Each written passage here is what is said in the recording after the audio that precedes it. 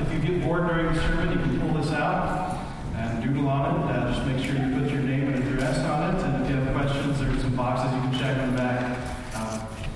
We'd love to have you fill that out, especially if you have a prayer request or if you're new with us. We want to be able to send you lots of spam and junk mail. We want to clog your inbox with pointless clutter. That's our goal. I'm just kidding. We do want to send you maybe a message or two once in a while, but that's about it. But anyway, if you fill that out, we appreciate that. We can get in touch with you. But we are glad that you're here. It's Memorial Day weekend, but in the Northwest, it rains on Memorial Day weekend, so people stick around, so we're glad you're here. We are going to start something today that's going to kind of take us for a long time. We're going to kind of go through the summer talking about a lot of the same stuff, but I want to kickstart it today with a passage that maybe if you've been to church before, or if you grew up in the church, you've probably heard this. There's an old worship song that uses this verse as its lyric, but it's in Micah chapter 6. I will read it for you if you don't have a Bible, so you don't have to worry about it. Or if you have a smartphone, you can pull out your phone and go to Micah chapter 6. While you have your smartphone out, you can check in on Facebook, let all your friends know that you're here. All the cool kids are hanging out in Oak Creek this morning. And me. All the cool kids and me. But did you get your coffee? Anyway, there's coffee out here. We're out of coffee? That's a good sign. Somebody can have mine if you want. But here's the verse. It's Micah chapter 6, verse 8. This is the Old Testament. This is a prophet who is speaking, and it's kind of a poem, so to say. And it was in a different language, so the poetry doesn't match what we might. But it's got a different feel to it than just narrative. It's got a little bit different vibe to it. So that's why it might sound a little weird. But this is the verse we're going to focus on today. He has showed you, oh man. That doesn't mean just men. It means mankind. Some translations say, oh mortal. That sounds a little bit weird to me, so I like the one that says, oh man. He has showed you, oh man, what is good.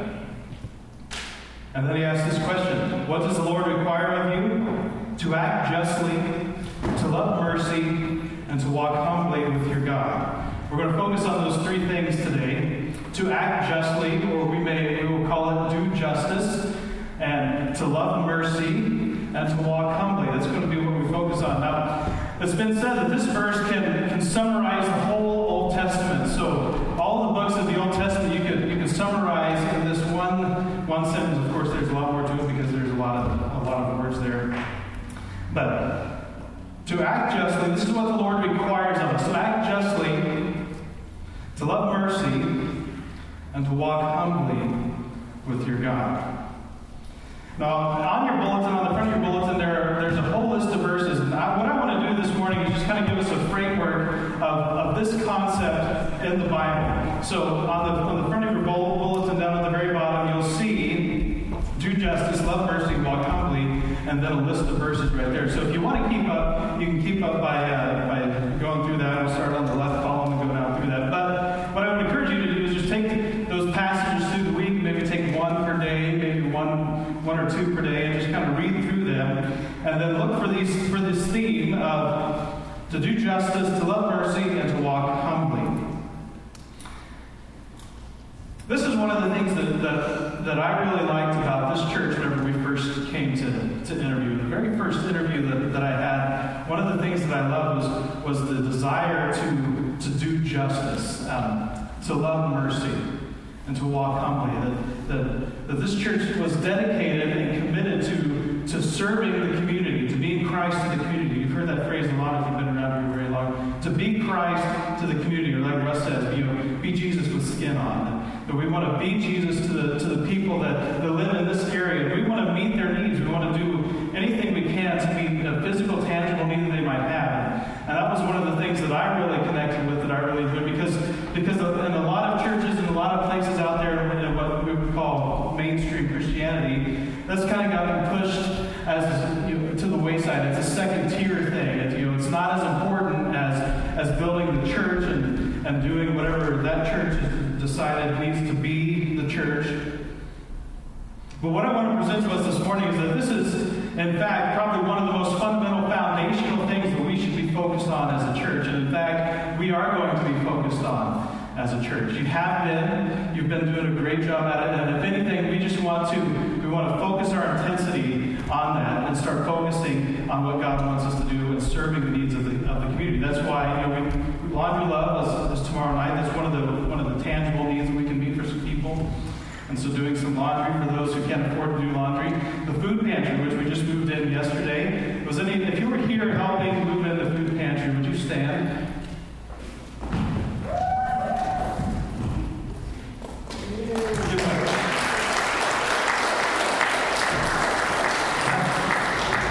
Had a lot of people come to turn out for that and help move the stuff. So we moved it from the church that it was at over here to our church, and we'll be doing the stuff to get it ready so we can open that up in a couple weeks. But those are the kind of things we want to be meeting the tangible needs that some people have, and plus other things. And we'll get into this a little bit later. But we're told specifically to care for the poor, for the oppressed, for widows, and for orphans. Some of the people who have been kicked aside by society are the ones at the church, and God is calling us to step up and reach out to.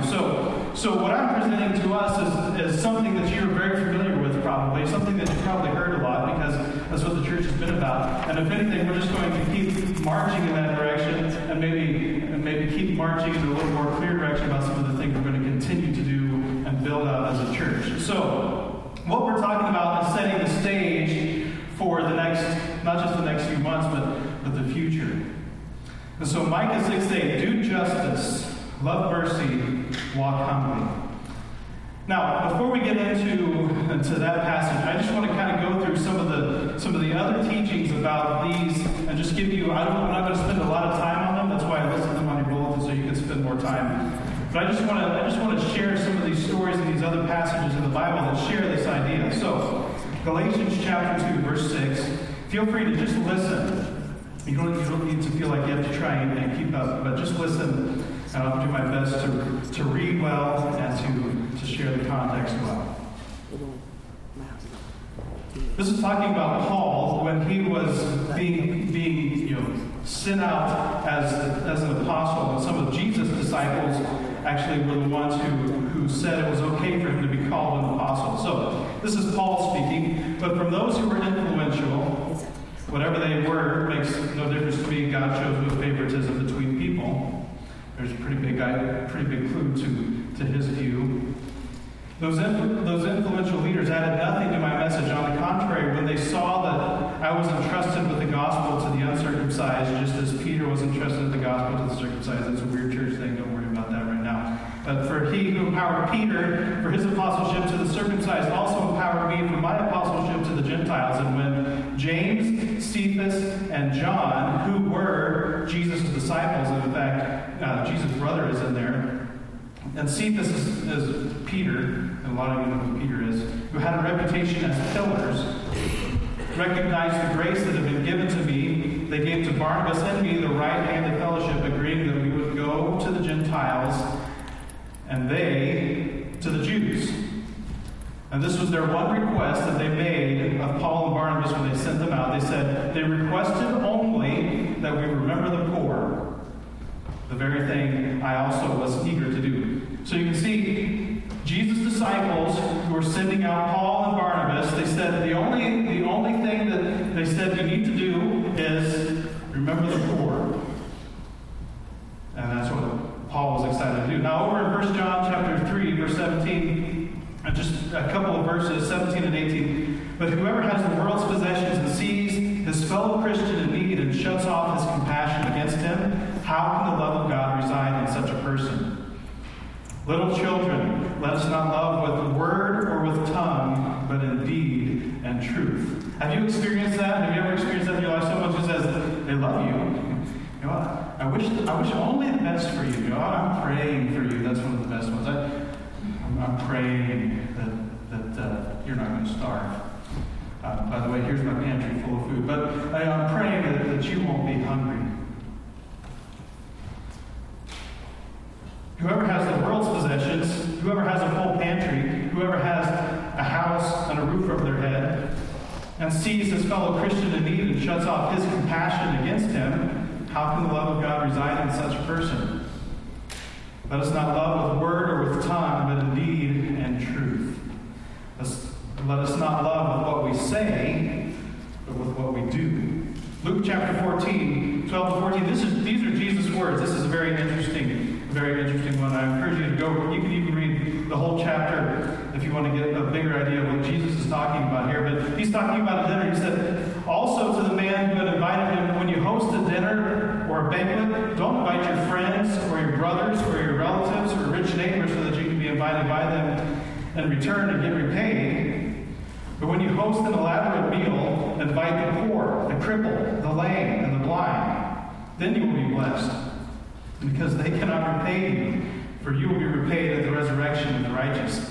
So the next time you have a dinner, like say you're having a dinner party, instead of inviting I'm not, we'll take it a step at a time. We don't have to go there right now. Next time you're having a dinner, don't invite all your friends and your family. Invite the poor, and the crippled, and the lame, and the helpless. You getting an idea? I just want to kind of share what the Bible says on this, and we'll get into more of these later, but I just want to kind of give us a big framework for these concepts. James chapter 1, a lot of people are familiar with James when it comes to this idea, but keep looking for the idea of justice, keep looking for the idea of mercy, listen for the idea of humility or walking humbly. My dear brothers and sisters, take note of this. Everyone should be quick to listen, slow to speak, and slow to become angry, because human anger doesn't produce the righteousness that God desires. Now, righteousness is also one of the words that gets translated as just and justice. So when you hear that word righteousness, you can think of justice. Because human anger does not produce the righteousness that God desires. Therefore, get rid of all moral filth and evil that is so prevalent, and humbly accept the word planted in you, which can save you. Now here in the next verse we get to the idea we were just talking about not just speaking, but doing. Do not merely listen to the word and so deceive yourselves. Do what it says.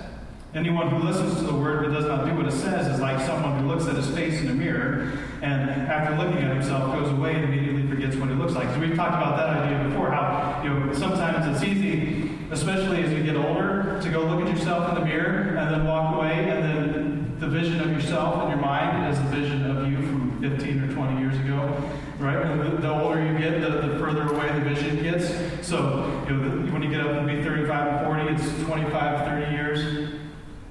Was that idea of looking in the mirror and forgetting what you look like, going back to what you did. But whoever looks intently into the perfect law that gives freedom, that's fancy talk for the Bible, but then continues in it, not forgetting what they have heard, but doing it, they will be blessed in what they do. Now, pay attention here.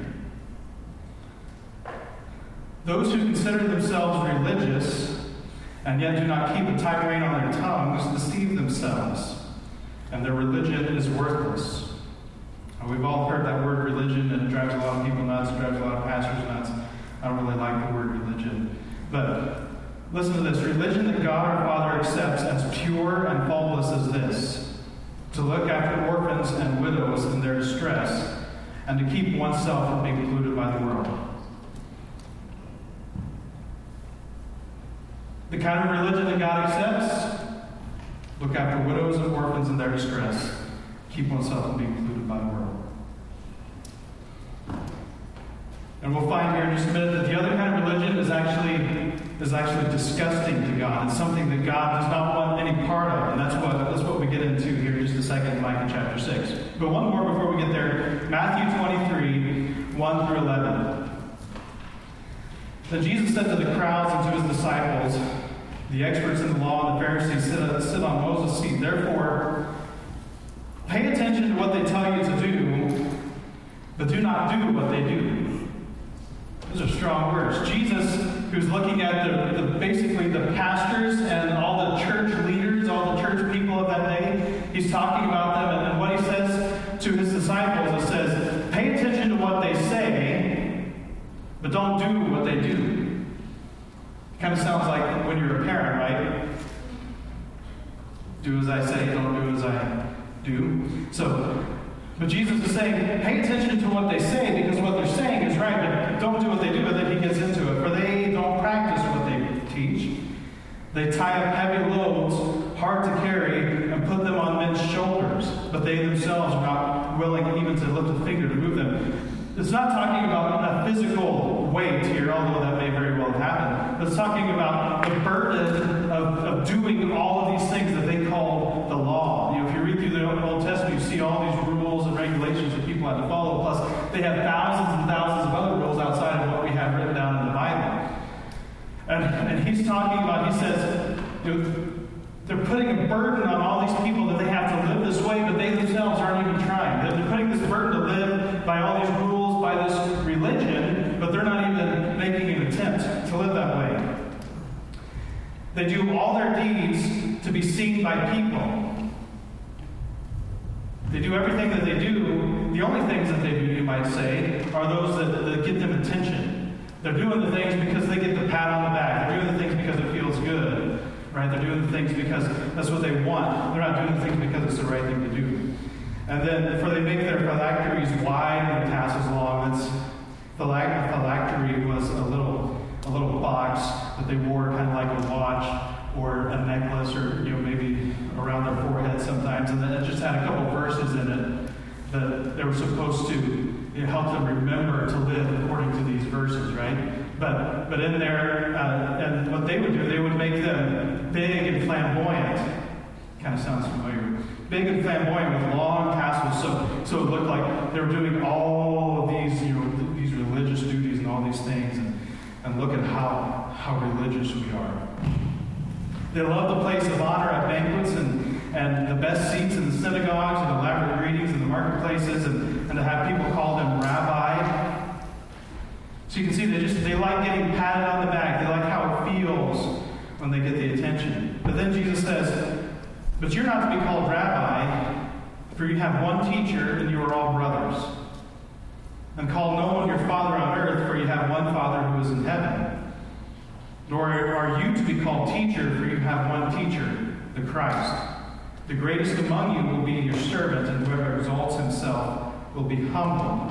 Whoever humbles himself will be exalted. Do you see that idea of being humble? That it's not, you're not trying to exalt yourself, you're not trying to lift yourself up so that you get the attention, you get the pat on the back, but instead you're trying to do the things that exalt Christ. So the only way to exalt Christ is to humble ourselves. Now those are some of the ideas. Let's get to Micah chapter 6 through 8.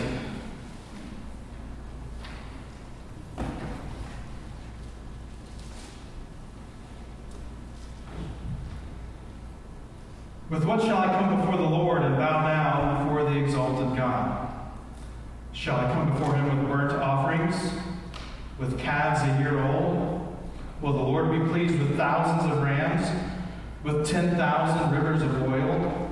Shall I offer my firstborn for my transgressions, the fruit of my body for the sin of my soul?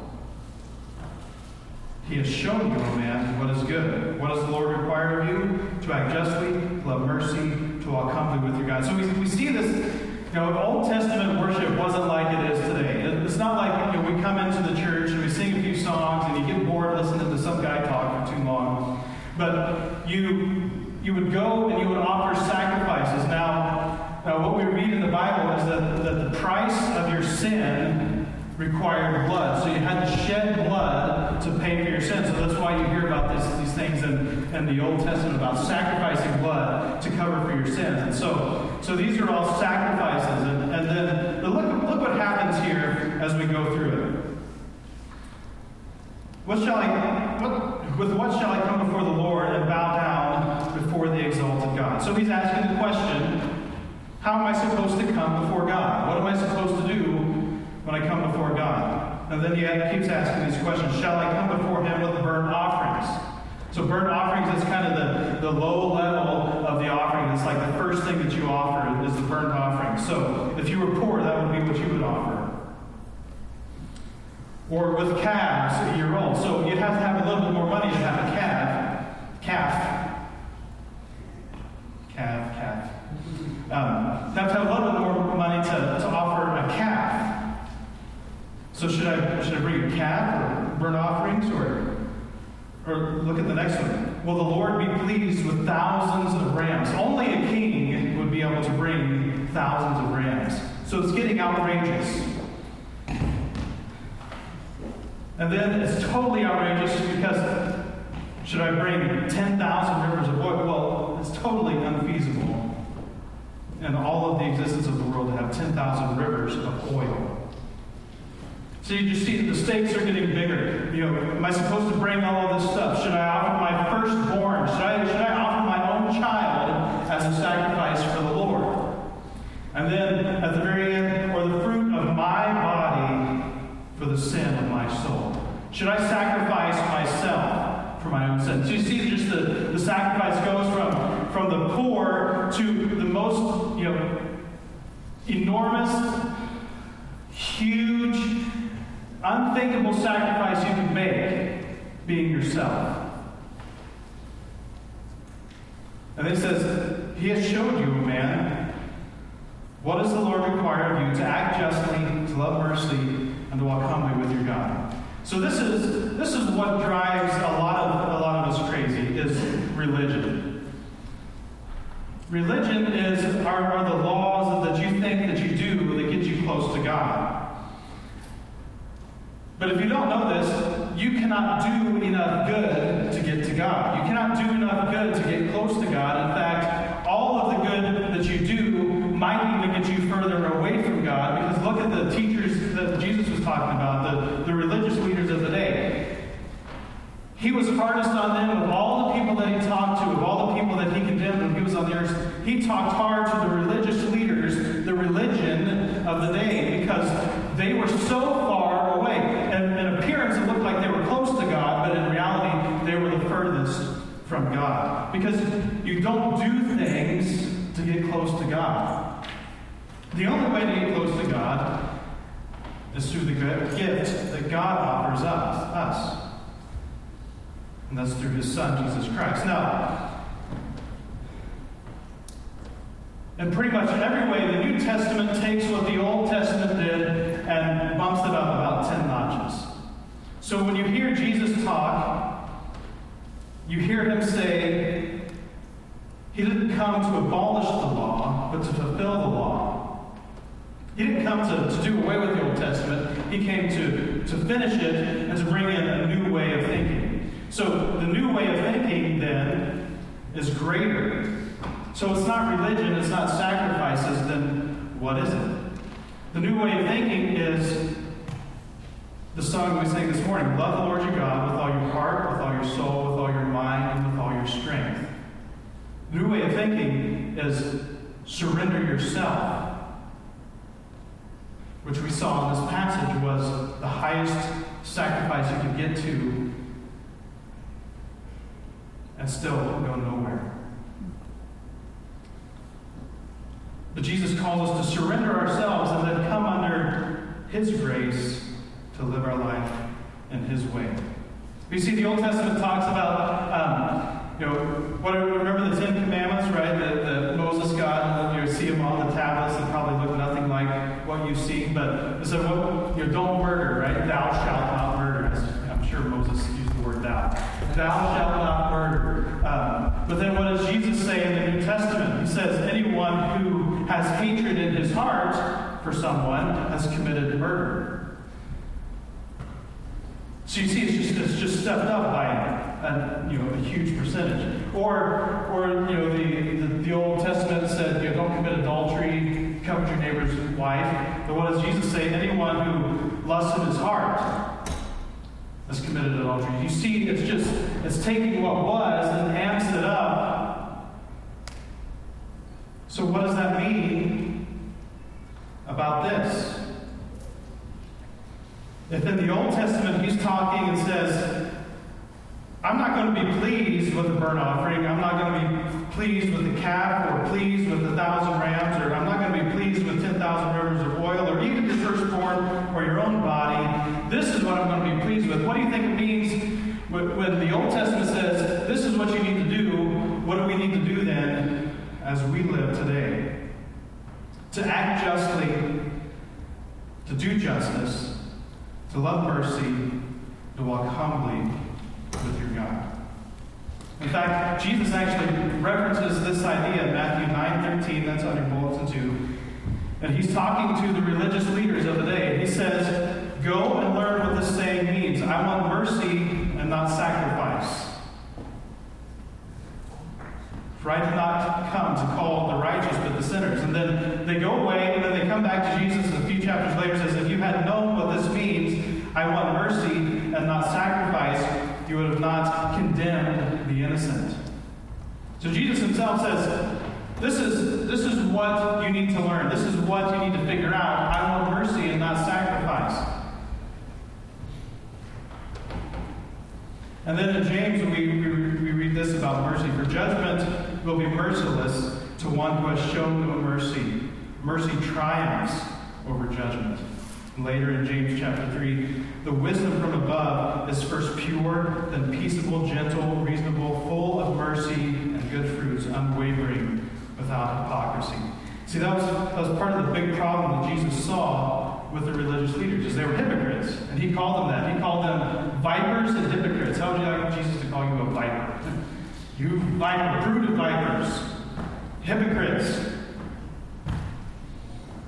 They were hypocrites. They were full of hypocrisy. They had no idea what mercy meant, and they would force people to live under these ridiculous laws, and then they would crash and burn under them, so that it made the religious leaders look even better because, oh, look at me, I keep all the law. But Jesus says to them, that's not what I want. Hey, geniuses, I want mercy. Don't you wish Jesus was a little more sarcastic? Maybe he was. But it's not written down because it's not the most important part of the Bible. But hey, moron, mercy, not sacrifice. For us today, it would be mercy, not religion. Mercy, not do this, do this, do this, do this, do this. Mercy. All right, so if we're talking about justice, doing justice, loving mercy, and walking humbly, well, then what in the world do those terms mean? Well, 2 Corinthians 9:9 says this, "As it is written, God has distributed freely. He has given to the poor. His righteousness," which is the same word there for justice, "endures forever.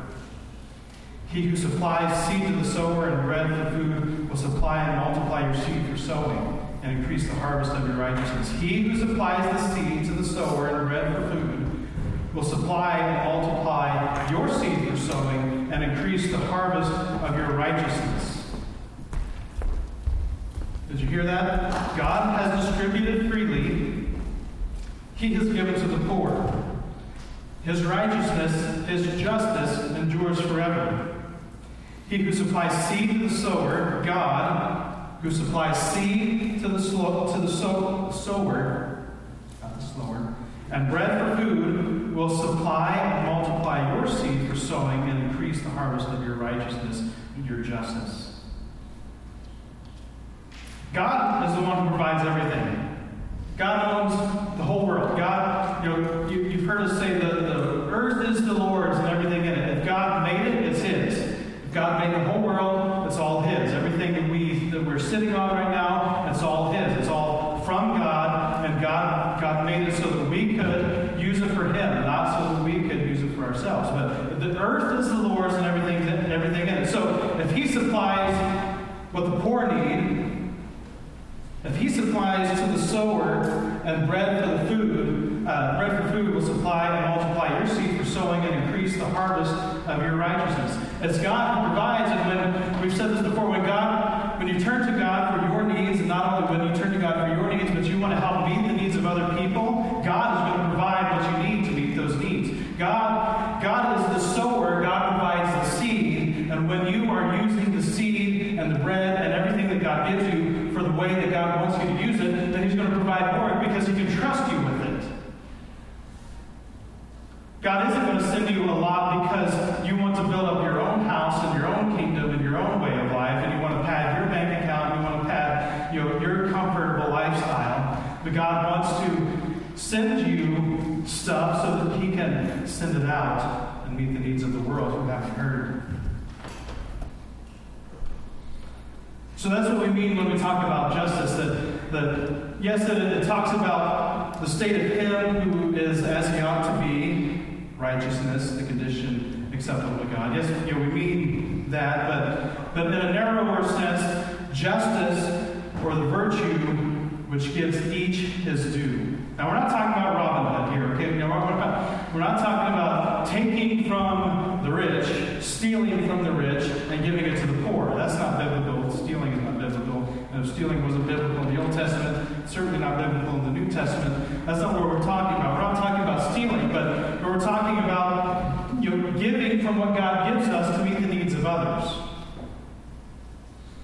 So let me read this for you, because I want you to hear it the right way, not the way that I might mess it up and say it weird. There are many verses in the New Testament that admonish Christians to practice the lifestyle of righteousness, doing right, obeying the law of God, and to pursue justice. It's not optional. We do need to live that way. And that's not what I'm saying this morning, that it's optional to live that way. It's integral to being a Christian. From God's perspective, a Christian who does not pursue justice in society is an anomaly. A Christian who does not pursue justice in society is an anomaly. But it's absolutely essential that the justice pursued be defined according to the Bible. So remember, we were talking about how Jesus came and he just amped up everything from the Old Testament to the New Testament. Well, the whole Old Testament talks about righteousness. So if Jesus is amping up everything, what do you think that means for us in the New Testament? That there's a level of righteousness that we should be living, but we can't live on our own. That's why Jesus came. That's why Jesus stands in the middle, and he comes in the middle for us so that we can live the life that he calls us to live. So if it's Christ in us, the hope of glory, we've said that before, you've probably heard that a bunch now, but if it's Christ in us, empowering us to live and work and do the right things, if it's not us obeying all the laws and all the commands, but it's Christ in us doing what Christ can do through us and we cannot do through ourselves, then what should the righteousness and the justice look like now? If righteousness and justice looked like helping the poor, and it was your responsibility in the Old Testament to do these things, and then Christ comes and he empowers us to live a righteous and a pure and a holy life, then what should our righteousness look like in the future? What should the church's righteousness look like in the future? What should we be at now, thousands of years after Jesus has come? Should we be throwing away the things that we used to do in the Old Testament, or should we be pursuing them to an even greater extent? It's a righteousness that doesn't come from the law. It's a righteousness that doesn't come from the way of doing things that we can achieve them on our own. It's a righteousness that comes from God. And this is why it's integral to being a Christian. From God's perspective, a Christian who does not pursue justice in society is an anomaly. I really want you to remember that. Hear that. Let it sink in. A Christian who does not pursue justice in society is an anomaly. Because a Christian who is full of God's love, a Christian who is full of Christ, who has the Spirit living in them, and the Spirit is helping them do the things that only the Spirit can do, it's impossible for that person to not seek justice. Because that's what God wants. So that's what we mean. When you hear us talk about doing justice, we mean doing justice God's way. Love mercy. Everyone's probably pretty familiar with the idea of mercy. Kindness, goodwill toward the miserable and the afflicted, joined with a desire to help. But there are three kinds of mercy. There's man-to-man mercy. That's more along the lines of justice, like we were just talking about. And then there's mercy from God towards man, and then there's the ultimate mercy of Christ. So when we talk about mercy, that's what we're talking about. That the mercy that we want to be about as a church is the ultimate mercy. Yes, we want to do everything we can to meet the tangible needs of everyone who needs something. We want to do those things because we should do those things because that's what the church should do. But that's not the end. We're not doing something just so somebody can have clean clothes and somebody can have a full stomach. If we end there, we failed as a church. We have to go to the next step and show them the mercy of Christ that can save them from an eternal, painful separation from God. Instead, we want them to be eternally connected in a loving relationship with God. Do you see the difference? If we just give them food and send them out the door, if we just wash their clothes and send them home, then why bother? If we aren't being Christ to them, Christ in us, the Holy Spirit in us, empowering us to live the kind of life that only Christ can empower us to live, if that's not happening when we are meeting these needs, then what's the point? The point is to bring people to Christ. You don't get any notches on your belt for doing good things. You don't get notches on your belt for feeding the poor. You get notches on your belt because people come to Christ. And the thing that we need to remember is that it's not us. That's where we get to humble. Walk humbly. We need to kind of forget about this negative mindset about humility and embrace it as a church. We live in a culture, and we're going to kind of go here in the next few weeks about where we are as a culture. But we live very much in a culture that's all about me. We live in a culture that's all about what I can do for me, how I can make my life better. All of advertisement, right, is you need this, even though you don't need that hose, the expanding, shrinking hose, you know what I'm talking about? That magical, what is it called?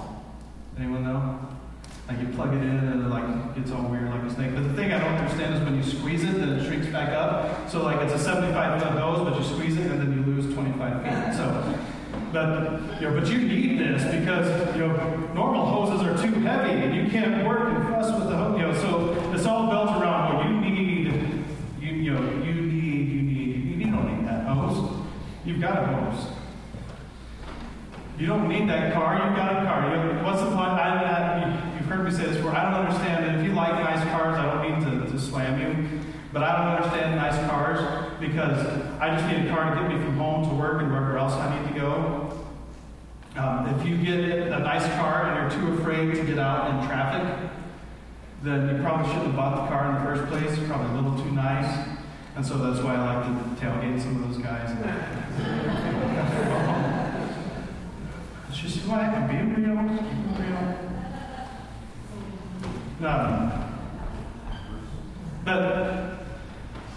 But see, all of society is built around me right now, right? I mean, can you see that? Do you see that in culture? How we want to do everything we can to add income to our lives so that we can retire early, so that we can sit on the couch and watch more TV. That's a big grand goal. Maybe we want to travel, right? We want to travel the world so we can see everything that we can see. I want to travel. I'm not saying that I don't want to do these things because I do. I do want to travel. I do want to have more money in my bank account. I want to be a little more comfortable in that regard. But that's not the point. And the opposite of that worldview, that way of thinking, that paradigm that you might be used to, is humility. Humility is the opposite, and that is what we are commanded to do in the New Testament. In fact, if you don't believe me, go read Philippians chapter 2. It's my favorite passage. We're going to spend more time on that later in a couple of weeks, but it's my favorite passage in all of Scripture because it talks about Christ. And what does it say?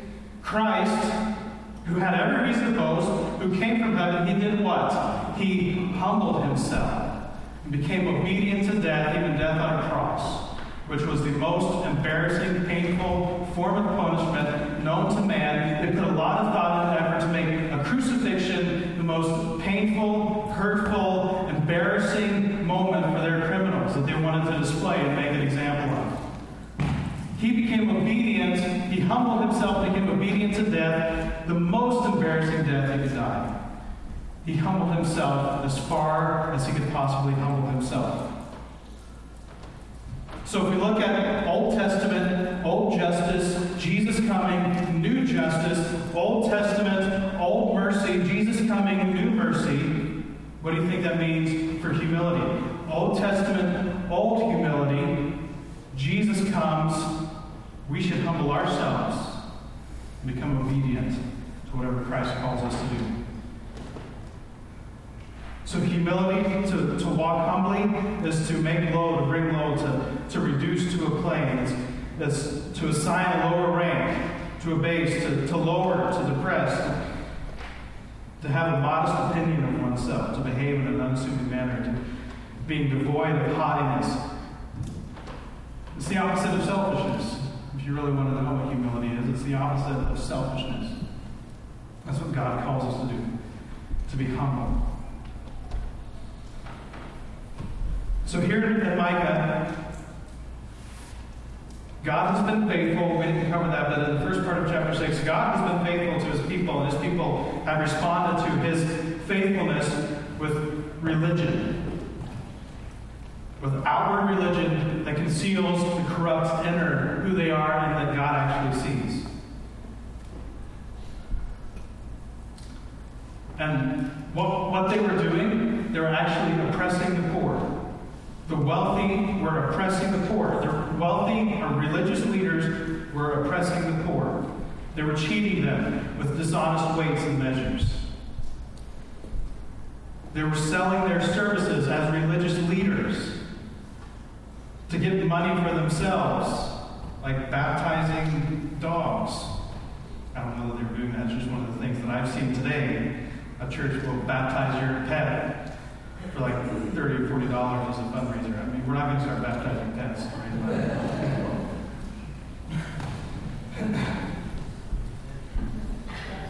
But this people, the people that we're talking about in Micah, assumed that as long as they kept up their temple worship, the sacrifices, bringing animals for sacrifices, that the Lord would continue to bless. But Micah is commissioned. Micah has to tell them that this is the exact opposite. So, do you see that the default religion of man is a race toward works? Do you see that our default religion is doing to accomplish righteousness? What must I do to get God's favor? But God doesn't want works religion. Instead, he wants people who practice justice, who love kindness and mercy, and walk humbly with him. He has shown you, O man, what is good. It's not sacrifice, it's not religion, it's not doing things for attention. But what the Lord requires of you is to act justly, to love mercy, and to walk humbly with your God. Let's pray. Father, we thank you that we don't have to live